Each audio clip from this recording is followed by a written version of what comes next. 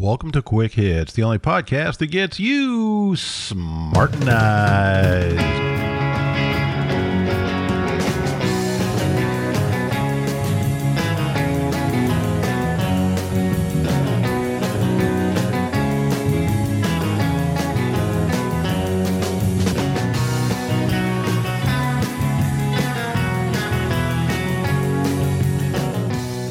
Today's episode, health savings. How much does your doctor charge for an office visit?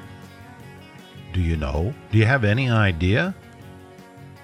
What was the price of your last few prescriptions? Not your copay, but the real cost of those prescriptions, and were they available for a lower price at a different pharmacy? Do you have any idea? Me neither. Because we don't shop for our medicines and our medical services. Instead, we go in and pay our copays and don't worry a whole lot about the actual real total cost. That's because we don't have to pay for it. It doesn't come directly out of our pockets. So we don't have any incentive at all to find the best price, to find the best value. Currently, about half of all medical bills are paid by the federal government, and you know how good they are at cutting costs and keeping prices down. The other half, though, is paid by insurance companies. And because of that, because of those two things, there really is no free market for most medical procedures. It just doesn't exist. All we do is say, well, our insurance will cover this, or our insurance won't cover this. And there we go. We're all set. We don't have to worry about who has the best prices and who gives us the best bang for the buck. I've told a story before about how I went into a pharmacy armed with a prescription for a glucose meter and found that they were available anywhere from $14 to $80. If I were buying them with my own money, I would have bought the $40 one. I didn't like the $14 one. That was kind of cheesy. But the $80 one, which was virtually identical to the $40 one, gave results in 5 seconds instead of the 15 that the $40 one took. And so I looked at it and pretended to really give it some serious thought. But hey, the insurance company was paying for it. I bought the $80 one. And so it cost twice as much as it would have if I had been buying it out of my own pocket. Most medical procedures are covered by insurance, but there is a notable exception, and the history of it is pretty interesting. LASIK surgery, which most folks are paying for out of their own pockets, first came out about 15 years ago and cost about $4,000. Now it's $1,500 and the procedure is vastly improved. This is what happens when the free market works. Works with everything else, why wouldn't it work with medicine? Currently, there are two kinds of savings accounts available to cover medical expenses. One which I have is called a flexible spending account, and it's really a pain in the ass. You have to tell them ahead of time how much you want to take out for the year, and that money goes in pre-tax, and then you can spend it on deductibles and copays and anything else that you want to. But the problem is that at the end of the year, if you haven't spent it all, it's lost, which kind of negates the savings of putting the money aside pre-tax in the first place. The other type, which is much less common, is the health savings account. Now, in a health savings account, any money that goes in there can be used for medical expenses, but it also can earn interest and it accumulates from year to year. So any money that you save this year ends up in the account for the next year. Currently, employers are not allowed to put a whole lot of money in there. For single people, they can put in $1,200. For a family, they can put in $5,000, which isn't too bad. But then they're also required to have a high deductible major medical insurance on top of that. There is a proposal before Congress now which greatly simplifies it and adds a lot to the flexibility and the usefulness of the account. It's sponsored by Ron Paul, and basically what it says is that any employer can put up to $8,000 a year into this, and it can be used, it expands the use of it to even covering health insurance. So you can use it to buy health insurance, but because you've already got money in there, it can be a high deductible. And it continues to work the way that it does as far as money accumulating over time. So It's not unreasonable that after a few years and you've been cautious with it, you might have $5 or $6 or $10,000 in there. Imagine a $10,000 deductible major medical policy. That's going to be pretty cheap. And each year that goes by, as you accumulate stuff, you can get a less and less expensive major medical health care policy. But the real beauty of this is that now you are a conscientious price shopper. And you're going to know what your doctor charges for an office visit. And you're going to know what a pharmaceutical costs. For instance, the doctor says, well, I've got this prescription here. It's $120 a month. You're going to say, well, hold on a second. Is there something less expensive that'll do pretty much the same thing? Maybe it's something that we can try first. And then when you get your prescription, you're going to start calling pharmacies and seeing which one has the best price on it. Competition, free market. Things will get less expensive. Pharmaceutical companies aren't going to be able to charge some of the outrageous prices that they charge because people aren't going to pay that amount out of their own pockets.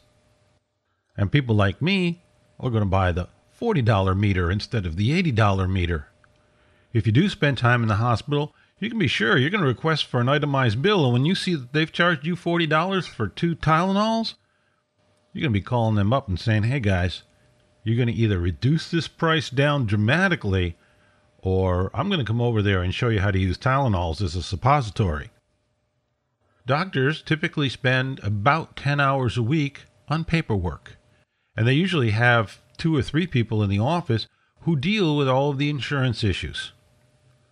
Well, when people start paying more cash, they won't need as many people to do that, and maybe they can cut their paperwork time down to 5 hours a week. It's not realistic to think they'd be able to eliminate it, but now that's an extra 5 hours a week that they can spend with patients, making more money.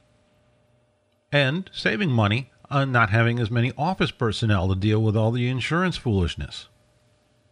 A couple of years ago, I went through a period of about 3 years where I was seriously underemployed. I'd get a few contract jobs here and there, but for the most part, I was working at these little lousy paying jobs, and I had no insurance coverage.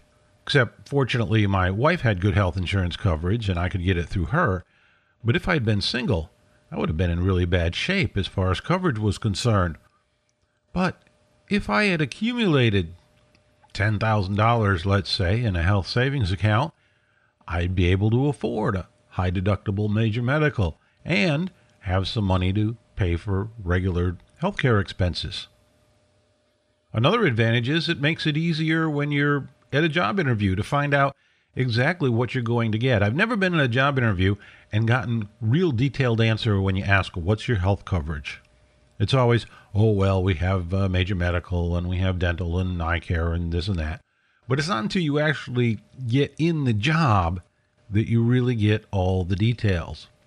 One of my daughters is working for a bank, and for 6 months they kept telling her, oh, yes, we have great medical coverage, but it takes 6 months before we give it to you, which is pretty ridiculous. And then when she finally qualified, they said, okay, here it is. Look, this is this wonderful plan, and you get to pay for 100% of it yourself. Isn't that wonderful? But with health savings accounts, you wouldn't have any of that foolishness. You could simply ask, how much do you put into the health savings account? Oh, you put in $4,000? Well, this other guy puts in $6,000, so I'll consider that when I'm selecting which job to have, if you're in that rare and enviable position of having multiple employers to choose from. You also eliminate this business where, okay, I've got my major medical here, I've got my eyeglass coverage over here, I've got my dental, and you got to sit there and juggle all this. It doesn't matter. It all comes out of the same account. So it's all right there. Now, a small employer may not be able to afford to give you decent health care coverage. Just can't do it. They're not profitable enough. They don't have enough money to do that. But they could say, well, I can put $1,000 a year into your HSA. It's not wonderful. It's not everything, but it'll help. So it gives them a few more options. There's really no downside to this that I can see. There are people who claim that, oh, well, it's going to take healthy people out of the insurance market, and doesn't solve the problem of health care for the poor. Well, the best thing you can do for the poor is to make the cost of health care come down. And maybe instead of saying, well, we're going to have the government pay your bills, we're going to say, okay, well, we'll give you an HSA, and we'll dump a chunk of money into that each year and get people, again, started on the idea of paying their own bills and shopping for the best value. Ron's plan is being opposed by the pharmaceutical companies and some major medical organizations. They don't like the idea that the monopoly is going to go away. That is another good reason to go for it. Now, if you really want to do something about this, I would suggest going to downsizedc.org, and right there on their front page, they've got a place where you can very easily write to your senators and Congress weasels about it. They're good folks, too, good folks to sign up with in general. And maybe, just maybe, we can help at least, if not completely solve the medical problems and the healthcare issues in this country. Maybe we can get the price down by releasing the free market on it.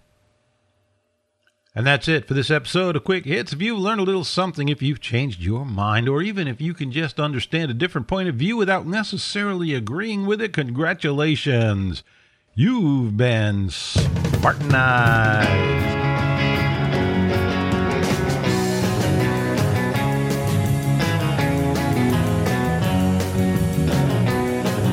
Today's Podcast Peer Awards were announced. You can find the best podcasts in the universe by going to podcastpeers.org. This was something that I started a couple of years ago. I was frustrated with the one podcast award that was available at the time, which basically made it almost guaranteed that the most popular shows were going to win. It lets people vote day after day after day, and if you've got a big audience to do it, well, you're going to get in there. And if you're a small but excellent show, like say this one, then there's no way that anybody's going to pay attention to you on that. But this, the Podcast Peer Awards, is done by podcasters, for podcasters, and for podcast listeners, and it's very difficult to win. It's really hard to win. It's easy to get nominated, but it's hard to be a finalist. When you get to be the finalist, you got to compete with the other finalists, and it's one of the hardest awards out there to win. So the people who have won are really excellent. They've got really superb shows, and it's well worth checking out. Again, it's podcastpeers.org. Click on the winners page. You'll find lots of great shows to listen to. And also, there's links on there to previous winners. This is the fourth time that we've done this. So check them out. Find some good stuff to listen to. Hey, I love hearing from you. It's hitman@davehit.com. You can get the correct spelling of that in the MP3 tags of this file. You can also go to davehit.com. That's spelled with 2 T's. I just found that there is a squatter on davehit.com spelled with 1 T. Nasty little people that serve absolutely no purpose whatsoever. So make sure you go to the one with 2 T's, and you'll find lots of interesting things there, including links that have my correctly spelled email address on it. And you'll also find the Quick Hits blog, which gets updated probably once or twice a week, depending on what catches my eye and what interests me and how much time that I have. Stop by there and leave a few comments. Sometimes there's some interesting conversations as a result of that. Until then, never forget that the Quick Hits podcast is little more than a journal of one man's opinion, and therefore should not be taken too seriously.